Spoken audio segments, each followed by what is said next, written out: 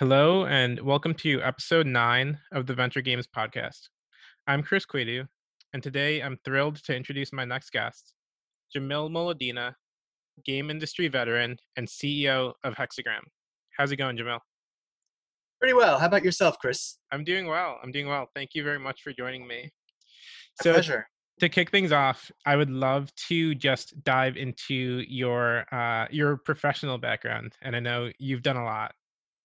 Yeah, I've done a few things. At first, I was not exactly sure what I wanted to do with my career. You kind of do a few things in college, and you may have some impulses. Like from a young age, I was always interested in entertainment, whether it's science fiction, escapism in the form of books or film or television or games. All of that was just something that really resonated with me. And I suppose if we're doing the therapy session, there could be a number of reasons why I'd want to escape from the real world. Sure. But to abridge that part of the conversation, I had I had this latent interest, but yet I think I wanted to do something that was much more reliable in terms of what can pay the bills. And so I Hmm. ended up on a track that put me in law school and eventually had me working at a law firm in San Francisco until I realized that the partners at my firm were not having as much fun with their lives as the clients of the firm. The Hmm. clients were all in tech and in games and were really, really excited about what they were doing. And you could see it, you could feel it. And I realized, you know what, I got to get onto that track. And I went through a number of permutations before landing on this ad in Craigslist for Game Developer Magazine. Hmm. So for an editor, which is the one thing other than the law that you have on your resume that can potentially cross over. Because if Hmm. you do journal in law school, you actually end up editing a publication. So that was the one other thing. And they were incredibly receptive and warm, a really great group of people. And they took me in and they taught me the magazine business. And as luck would have it, everyone in front of me resigned or something happened and Yeah. I just took over their role, eventually where I was editor-in-chief and publisher of the magazine.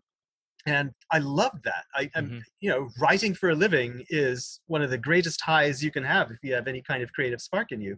So being paid to write was insane. But even more than that, it was an opportunity to get close to the game industry, something that I had always had a very strong connection and drive to be part of. And part of that was loving games, but also trying to understand who were the key players in those games, who were the designers. There was, and still is, a very strong interest in knowing who the creators of films and television shows and books are. Hmm. But at that time, it was that kind of identity of the creators was quite buried and very rarely and intermittently rose to public consciousness who were the designers of great games. Hmm. But I made it a point to figure that out. And and uh, that not kind of the basic knowledge I had came in very handy on Game Developer, and it gave us an opportunity to do a lot of really great interview reporting, which was just pure joy to do. And keeping that trend of people resigning in front of me, the head of the GDC, Alan Yu, resigned to go start an incredibly successful career as a game entrepreneur Hmm. with Neil Young.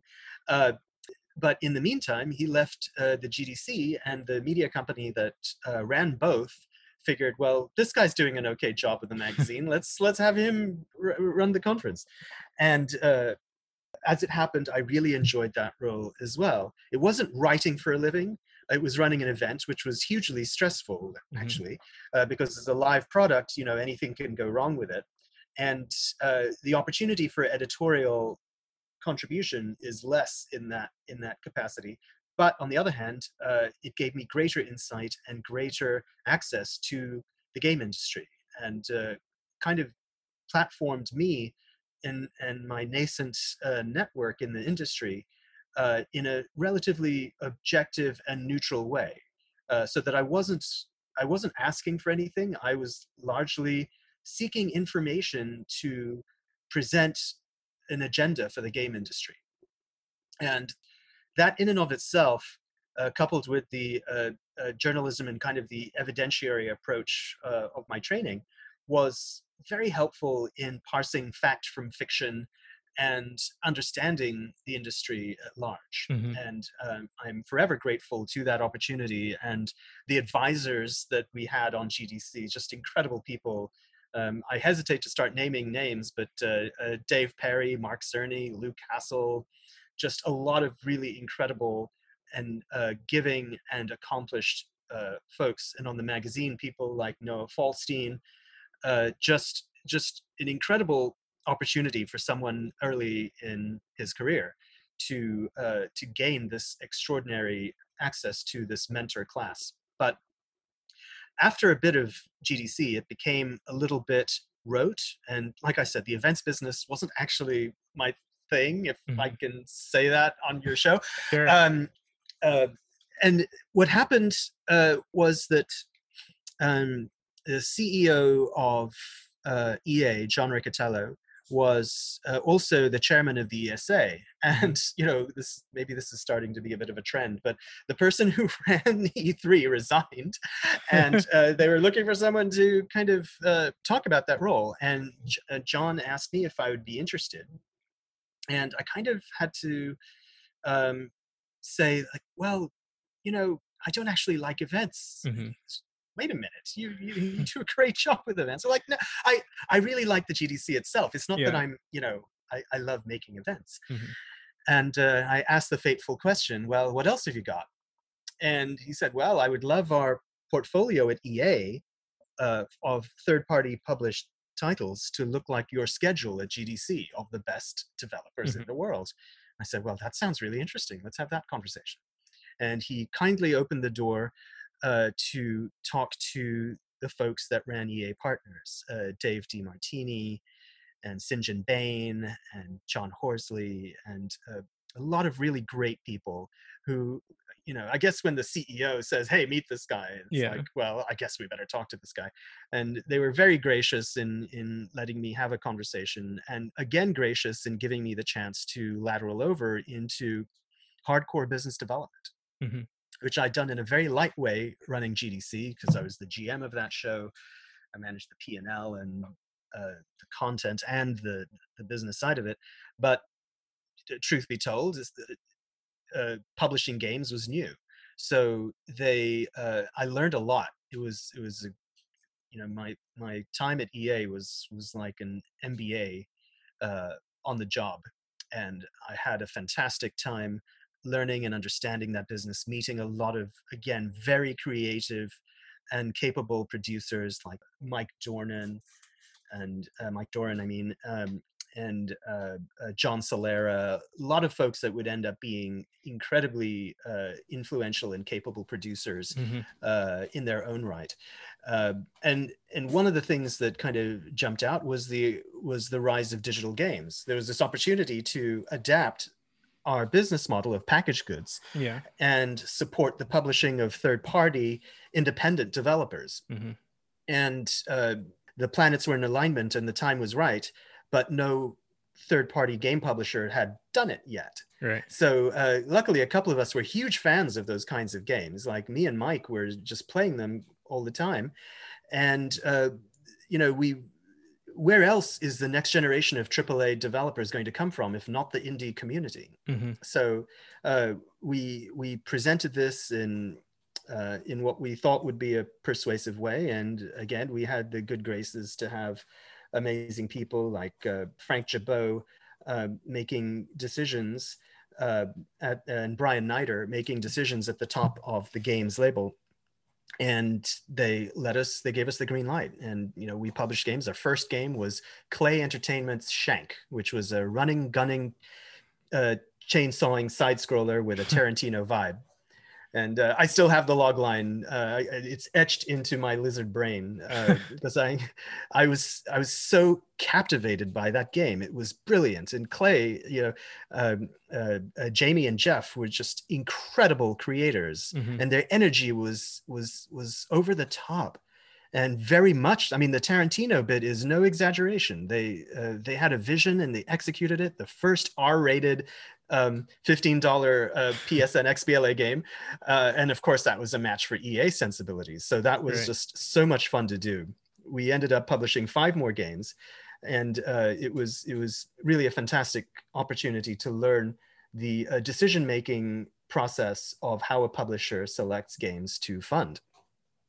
Around about that time, the mobile industry was really taking off, and I was given the chance to have a fateful breakfast with one of the founders of Funzio, Michael Chang, who was head of corporate development or a leader in corporate development at EA. He couldn't make this breakfast and he asked me to take it for him.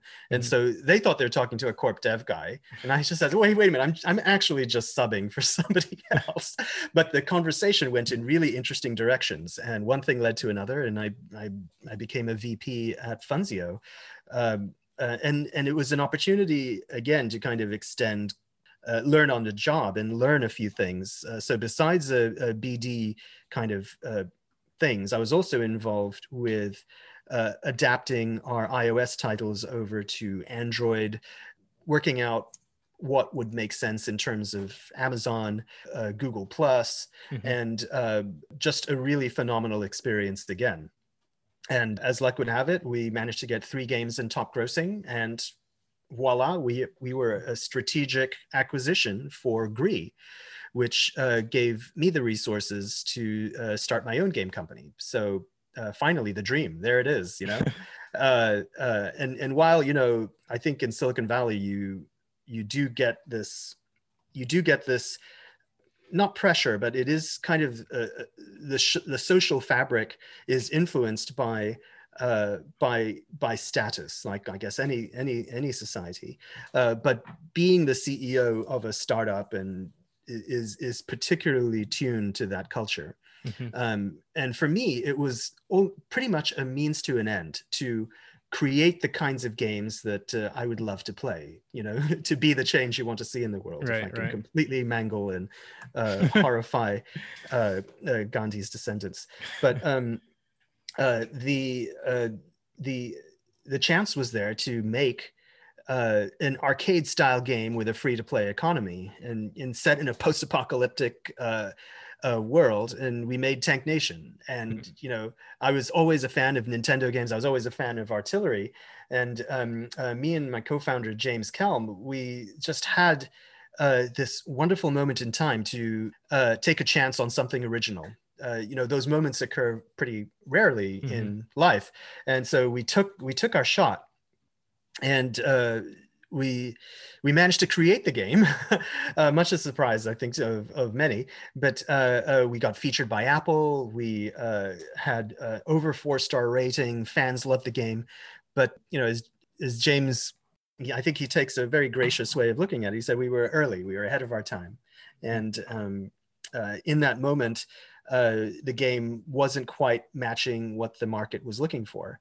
And I had to wind down the company, which was really difficult. One of my good friends in the business, Sean Faust, likes to say that was the moment in which I was my most authentic, in which I was managing that company and dealing with winding it down. And I think it was difficult, but I had to focus on getting my people their jobs, getting new jobs, and getting some return on the dollar to my investors. And so that was kind of my focus. And in taking my list of engineers and artists and producers and designers around the Bay Area, when I went to Google, I met with Bob Meese, who was the person that I had done our Google Plus and Android deals with. I'd always thought of him as a really great gentleman of the business, kind of a refreshing lack of sarcasm and bro grammar kind of mentality, and just earnest and positive. And he said, well, this is a great list of engineers, but we'd love to see your name on this list too. And one thing led to another, and he convinced me to come aboard as game strategy lead. I can't go into too much detail about what that role entailed, but it was an opportunity to give back to the community and to identify strong titles and give them the support that they needed for a diverse and satisfying portfolio of games on Google Play. That role led to the chance to serve as creative director on nascent platforms. And so that involved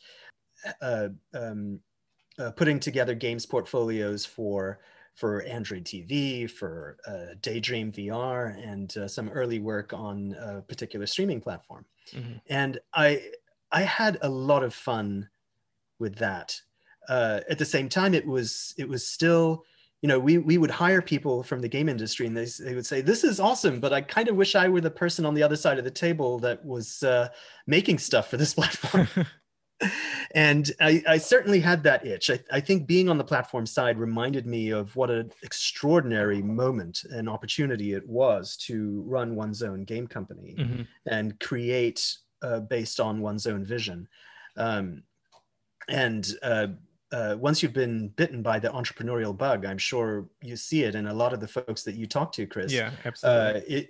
It doesn't leave your system, and you kind of gotta accept it and roll with it. That's what's in you now. And I took some time off. I was thinking about what are the things that really resonate for me. And the creative element is something that is extremely important to me. I may not be terrifically experienced in that regard, but what my career points to is games operations. And so I also kind of had to, honestly evaluate that aspect.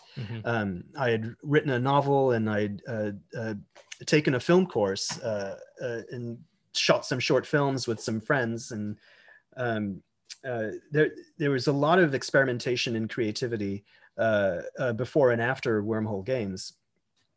But the opportunity that I realized that I was chasing was kind of a quest. It was, how do we make all of these extraordinary forms of entertainment come together in some way? And this has been a dream that people have had for since games first came out, and you saw game film crossovers all the time, and both industries become excited about it every couple of years, and things don't work out at full speed. But there are some pretty amazing standout examples. For example, some Star Wars games have been hugely successful. So there is an opportunity there, and the thing that I was noticing, and I was consulting at this point, I was consulting for a major media company, one of the streaming video platforms. And one of the things that was becoming clear was that there is a growing interest among media companies and video platforms to better provide engagement and interactivity to their fans and to their audiences. And as they were looking for that type of content, I began thinking that this would be a phenomenal way to kind of pull together all of my interests, but also all of the interests of anyone that has imagined playing with the characters and living in the worlds that they love. And the opportunity is interesting now, not only because of the video platforms, but because of the technology that we accept in our lives. We accept we accept that technology personalizes our experiences when we are shopping. We accept that technology takes a shot at trying to understand what we're interested in next through our digital assistants. Right. We have a lot of things that are part of our lives today, although they're not deeply integrated into games. So the thesis or the quest that was coming together was, how do we create an interactive narrative experience or game that is accessible to many people and yet has that level of personalization and persistence that gives you that immersion without necessarily having to put on a VR headset or something else. It was an interesting question. And then how do you apply the best practices of the mobile world? Because they have a fast iteration cycle, and they learn quickly from things that work and things that don't work. They are driven by engagement and retention, which large platforms with large audiences have to think about as well. And so I was, consulting in and out of this space, and bumped into an old friend of mine, Rob Otten, who had been, pitching me on his company Hexagram. But I suppose he was a better friend to me than I was to him, because I didn't quite understand what his company Hexagram did. I mean, the phrase immersive experience to me leaves a little to be desired. Yeah. Or leaves much to be desired, if I mangled that phrase. I'm mangling phrases today. That's okay. But what it became clear to me was that Hexagram was a company that was already making these kinds of immersive experiences, having been founded a decade ago on the basis of a hit ARG. So if you know what an ARG is, you're kind of halfway there in understanding.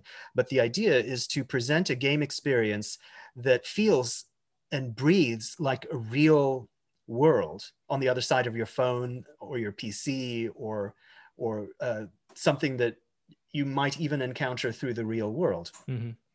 And you go down that rabbit hole, you solve puzzles, you submit user-generated content, you see that content reflected on Twitch or in a particular television show that then captures all of your feedback and puts it back into the narrative in an interesting way. And so Hexagram had been quietly, methodically developing and designing these experiences based on their own technology, but it's not the technology that matters. It's the quality and the depth of the engagement, and how wondrous it feels that to be able to suspend disbelief, overcome the barriers to entry that may be there with a gamepad or a keyboard, and just feel like you're directly in it. And they did one of these for Stranger Things, which was nominated for an Emmy, which then really kind of crystallized the point to me that here was a company that was pretty much there, already doing the thing that I was thinking about figuring out. And having been around the startup world enough, I know that it makes more sense to work with an existing team that knows how to do something and has iterated on it, rather than putting a team together piecemeal. And even with something that is relatively new, it helps to go with a team that knows what it's doing. So we figured out a way to make it work, and I joined the company as CEO. And we've got a few things cooking. We are pursuing this space. This is the vision of the company, and we'll potentially have more to say about that soon. Yeah, no, that all sounds very exciting as far as the future for Hexagram. Thank you for the very detailed background. That's why I opened this saying you've done a lot. You've been to a bunch of different places, and I just wanted to dive deeper into a few things you touched on, right? So first, just getting started and taking a step back, what games actually inspired you early on to get involved in the gaming industry, right? Like, what were these games that made you fall in love with the gaming industry? Absolutely. The first game I played or had access to was Fire, which was a Game & Watch game, which was a early Nintendo handheld. Yeah, most people my age probably know Game & Watch because of Super Smash. Yes, yes, exactly. So I'm tipping my hand as to my own vintage, but that game, I I played the hell out of that game. I Yeah. loved it. It was pretty rudimentary, but so satisfying. The twitch controls and just getting back and forth to bounce that victim into the ambulance was just, I don't know why. It was, there's something very compelling about a simple core game loop. And I found that again. My friend Shaheen had his parents got him an Atari 2600, and I was over his house. There was one session that was 3 hours long in which we played Space Invaders for 3 hours, and it was just incredible. I loved that game.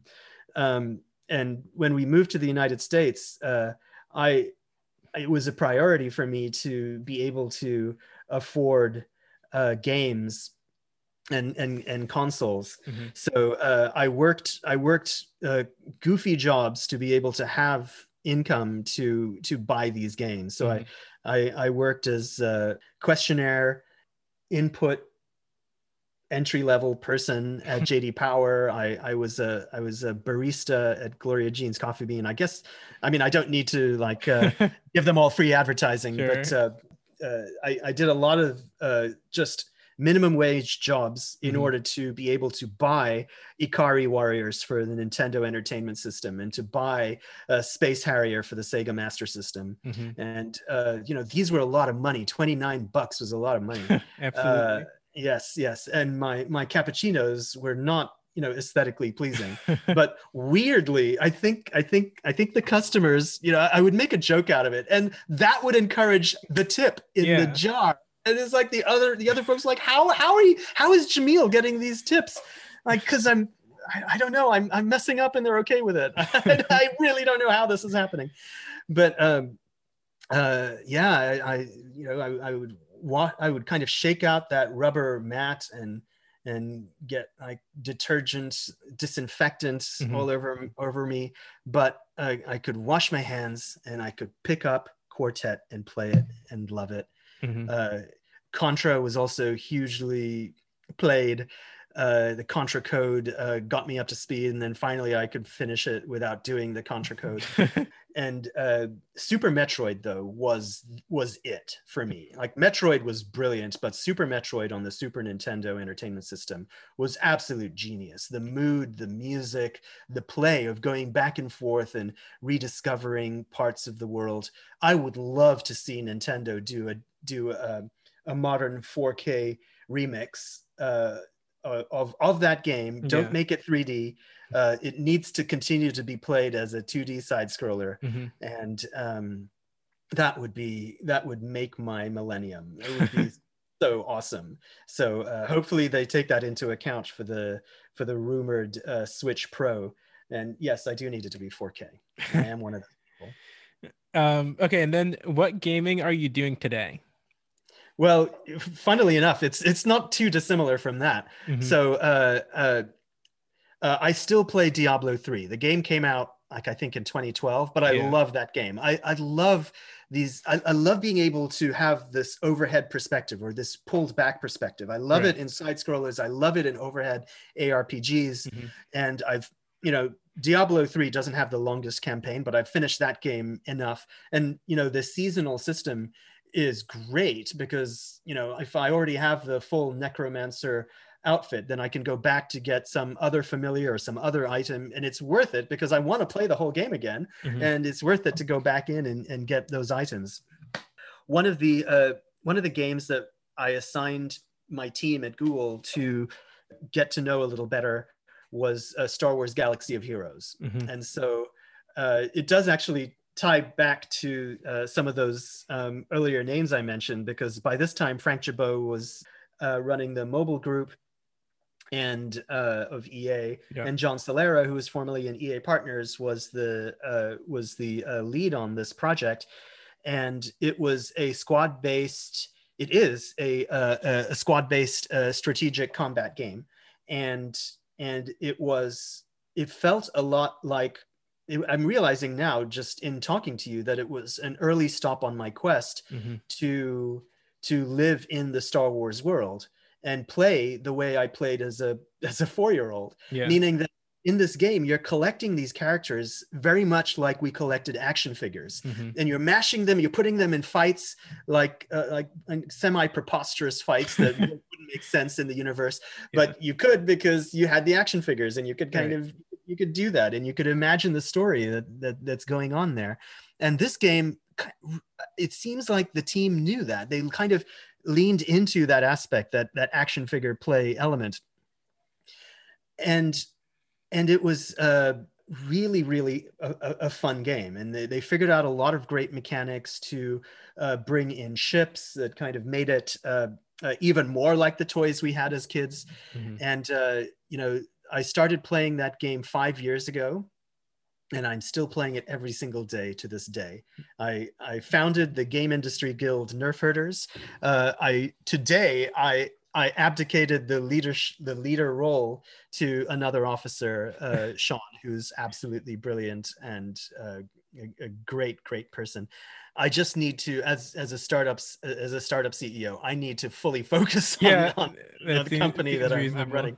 Yes, everything else was getting neglected anyway, so I'm just truing up all of those commitments. Got it. Okay, so you mentioned Diablo 3 a bunch. Were you one of the people who was outraged by this whole Diablo Gate scandal that happened a couple years ago?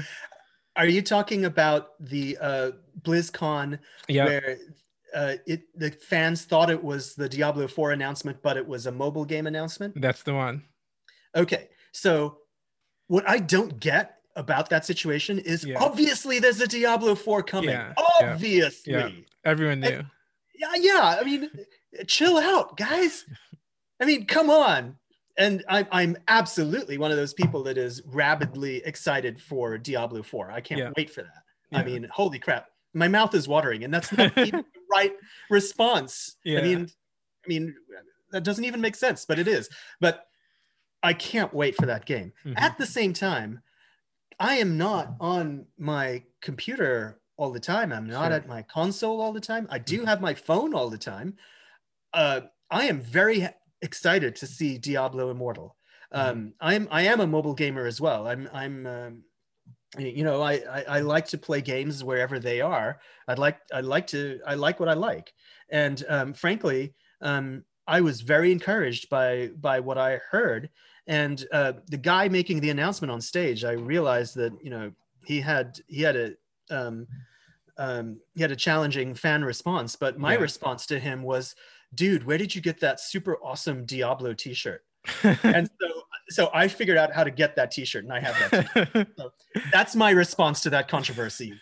I got that T-shirt. That's really funny. So I don't know if you follow these gaming stocks at all, but this controversy was so big it actually had a pretty significant negative impact on the stock, following Diablo Gate. So I used to work in investment management, covering tech stocks and all that, and there were people writing sell side reports, coming out of all the big banks about this whole Diablo Gate event. So just really funny to hear another perspective. Yeah, and because the fundamentals are strong, that kind of short-term thinking, it's going to singe the fingertips of people that don't fully appreciate what's actually happening. Oh yeah. So here is a very successful game studio, and publisher and giant outlier game company. It's like saying that you're not going to have. It's like suddenly losing faith in Epic Games or Valve. That just doesn't make sense. You're in it for the long haul. If you're lucky enough to have a piece of any of those extraordinary outlier developers, and if you can't stay the course, then it's on you. If you get out, if you buy high and sell low, that's on you, dude. It's funny too, because a similar thing happened with CD Projekt after they after Cyberpunk came out. The stock, obviously everyone knows, I'm sure most people listening to this know by now, the game was just riddled with bugs, nearly unplayable for some people, after being one of the most anticipated games probably in years. A similar thing happened. Well, and again, similar non-controversial reaction from me, which was this game is awesome. I had one glitch, which is that one of the characters early on, she had no legs when she was sitting at the bar. and I thought that was just funny. I mean, my gameplay was not interrupted or challenged. Yeah. I love CD Projekt Red. Mhm. My wife Shelby actually played The Witcher a tremendous amount. That was definitely her game. But I love their sensibilities. I love their approach.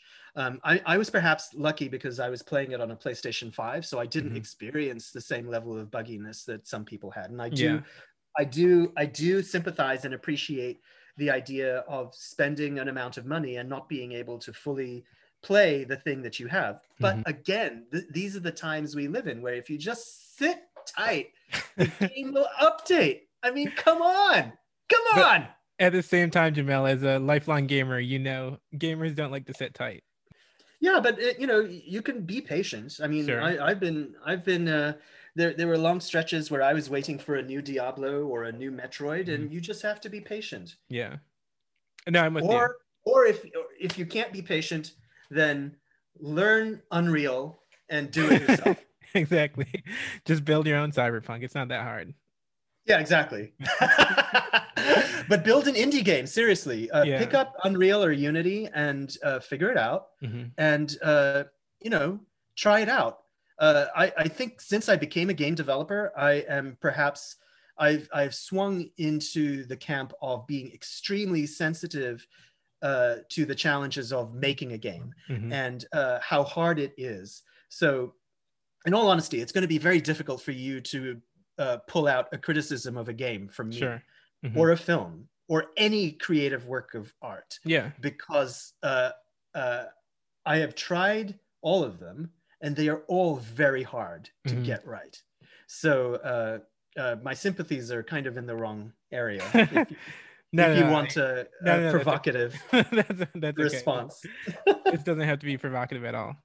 Okay, so you mentioned GDC earlier in E3 as well, and I grew up much more following and watching E3, and last year I was pretty disappointed that it didn't happen because of COVID, and I would argue, and maybe this is just my perception being off, right, but it seems like these game conferences have somewhat lost some amount of mindshare. You saw Sony playing out in the past, and I at least it feels to me like they may have lost a bit of their magic. What do you think about that, and what do you see as like the future of these conferences? Do you expect them to continue to be these like huge cultural events for gamers?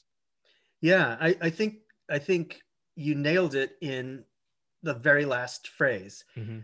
Will they continue to be huge cultural events for gamers? And I think that is what they should lean into. Before I was in the game industry, I would concoct ways to break into E3. And I did, and it was wondrous. And I think times change. There may be less need for publishers to have a physical event to showcase their games for the holiday buying season, which is what E3 was created for. But once E3 was live and running, it also became a huge cultural event for gamers. And they were not allowed in, and it was just kind of weird. But E3 had been experimenting with having more participation from consumers. And the fact of the matter is that there is a strong blurring of the lines between consumer and developer in the creator economy. So you have YouTubers, Twitchers, you have people that are creating games themselves in Roblox. You have people that are more and more stepping into this middle ground where they are part consumer, part developer, and many of them are directly making money from their experience. So whether they're streaming games or creating games that are themselves sold or played by others, it's really an interesting and fascinating time. So I think what the opportunity is when we're all vaccinated and we can safely return to some semblance of a new normal, I think what E3 should do is lean into the creator economy, and have more and more opportunities to meet your favorite YouTubers, and of course meet your favorite developers, but restructure it in the way that take some notes from Disney with their D20 event, or any well-run fan event, I think would be worth taking a few notes from. So shifting gears, the evolution of storytelling and intellectual property in gaming, it's something that you and I have talked about a bunch. It's something that we're both very passionate about. So as I think of gaming and other forms of IP just continuing to blend, the traditional media companies, it seems like, haven't necessarily leaned into this as much as one might think, makes sense given the growth of the gaming industry. And so do you think there's a world where some of these traditional media companies actually just say, hey, it's time to really make a bet on gaming. Let me go out and buy XYZ large gaming company? Yes, I think that is very much the case. Interactivity is, and has always been, really an extremely captivating and engaging form of entertainment. And all of these media companies have kind of diminishing returns from pursuing their existing businesses. Like games, they are all in hit-driven businesses. Right. Have major film franchises, major TV franchises, major book franchises, and they all have common challenges of this content arms race, where they need to spend more on the next version in order to get an incremental amount of new audience for their product.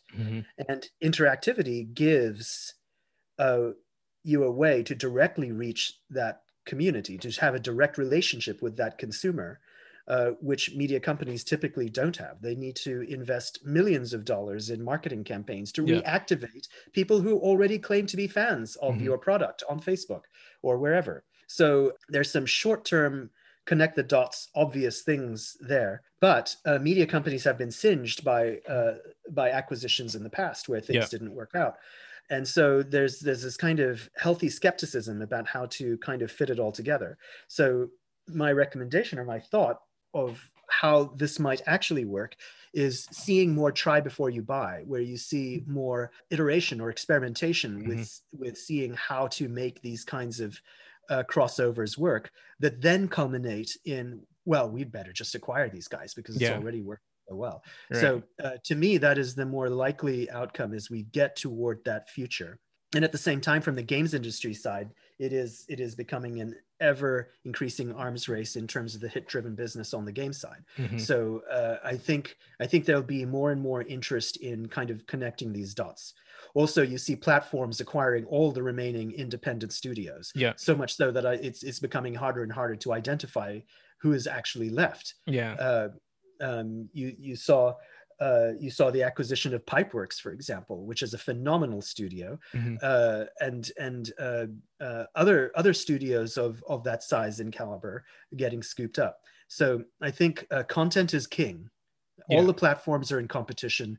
The opportunity is there. And yes, I imagine that there will be some consolidation, both at this Pipeworks level, but I wouldn't be surprised to see some giant media company buy some giant game company and put themselves into contention in terms of the mega platform competition. Because in some ways, there are giant media companies that have almost no toehold in the games business, and you have giant game companies that have almost no toehold in the linear media business. Yet both of these are thriving in the pandemic with massive subscribers. You have something like Fortnite, which is absolutely killing it, and you have other extraordinary social game experiences like Roblox and like Among Us. And on the linear side, you have Netflix, and Disney Plus is in the right place at the right time for that company. And there's a phenomenal kind of rise in both of these, and yet there's this potential for products to live in between or connect up between them. So I think that will be more and more appealing, especially because interactivity allows you to re-engage your prior catalog. So the costs that Netflix and Disney Plus have to incur are mitigated by interactive experiences that allow you to rewatch seasons 1 through 4. Yeah. No, I definitely completely agree, especially on, even though it's somewhat of a hot take still, I think, for some reason, but I, I actually agree with you, even on the larger side, right? Like, I think the Mm-hmm. writing kind of on the wall. Part of the difficulty, though, is, you have to pay for being late, right? So as these Mm-hmm. huge game companies just continue to get more and more successful and their enterprise values start to get higher and higher, you're paying a penalty for waiting as well. Or you're paying a premium for for testing your product before signing on the dotted line. Sure. So I think there's a logic to that side of things as well. Mhm. And the companies that are uh, more disruptive and more entrepreneurial are going to prove their case Mhm. and potentially be acquired by the larger company that has shareholders that have that sensibility of making sure that of measuring twice and cutting once. Hmm. And then just following up on your comment on the like streaming arms race, right? This is Yes. another development that I don't know how much further it can go, right? Like at some point, theoretically you can't pay unlimited money for content, right? Like at some point and still Yeah. get a return. At some point you have to prove that you can get the money back. And so how do you see it playing out? And I know you don't have a magic 8 ball or anything, but I'm just curious to hear your thoughts. Are you talking about the costs of Netflix shows going up, Yes. or what Yeah. do you mean? The Okay. cost of Netflix and other streaming services continuing to spend more and more on their content. Yes. I think there's a couple of things in play here. And on the one hand, I hesitate to armchair quarterback Netflix, Sure. a gigantic, successful company who I've been a customer of since they were shipping DVDs out. So I still have the acrylic rental frame that they gave out to early customers. Mhm. So I'm a fan. I'm with you, Netflix. And one of the things that I've seen them branching into is different genres. If a cyberpunk show costs so much that it breaks the bank, then you can diversify things with kind of a rom-com for a boomer audience. Sure. You can find where those niches are Yeah. and support them with talent, but just without a budget that breaks the bank. Mhm. And not to over press a particular button, Mhm. but interactivity is also a way that Netflix has been experimenting with, and the other streaming services are also very curious about. There are a lot of really interesting engagement models that you see on Twitch as well. Right. Like you have performance theater in which the audiences participate in the outcome of the show. Mhm. And those things are quite interesting. You have again the creator economy playing a role. I wonder if we will see some sort of hybrid in the future where you see participation by the audience become more and more important to the community that Netflix is poised and its kind are poised to become. So I think you'll see that iteration among agile startups and companies that were recently startups as they seek ways to engage that community. Because I think the blending of IP that you're referring to Mhm. before is another rich opportunity for play. You see, and the reason I'm encouraged by this, a lot of what I'm saying are things that are born out from existing play mechanics in the real world. Yeah. So like escape rooms in the real world are exciting, escape rooms in digital can Mhm. work. Like playing with action figures in the real world works. Adapting that over to games is like paper playtesting. Right. There's some things that we already know work. One of those things that we already know work is fan fiction. Mhm. Fans love to create with the stories that they love.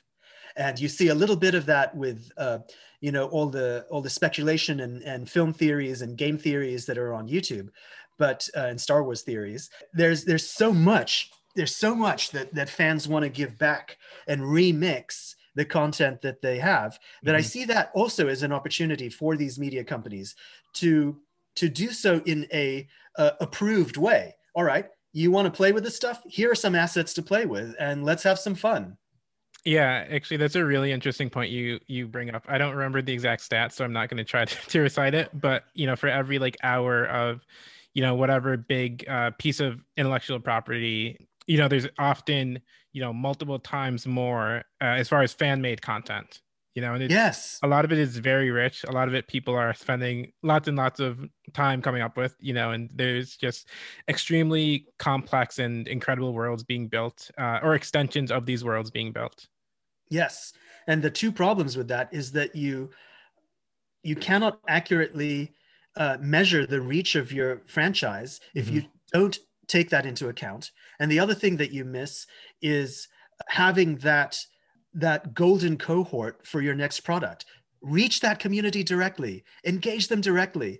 They are willing and able and thrilled to play with your toys. Yeah. All right, Jamil, I could definitely talk to you about this stuff forever, but to avoid making this a super, super long podcast, I just want to ask one sort of concluding question, right? So you've obviously done a lot. We've talked about all that, but this is a new inning and a new chapter for you.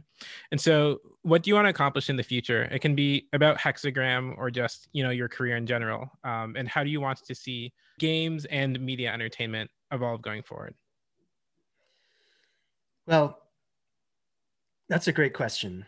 I would say the thing that I want to help make possible is the ability for fans to step into the worlds that they love.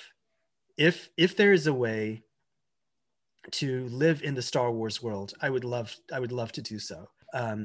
I saw the film when I was 4 in the theater, and I was captivated. I was, I guess I was. I will give you a little bit of that therapy answer, which is that as a minority growing up, as a skinny, odd-looking kid, being able to escape into the Star Wars world was a wonderful moment. It was full of aliens. It didn't matter what you looked like or what accent you had.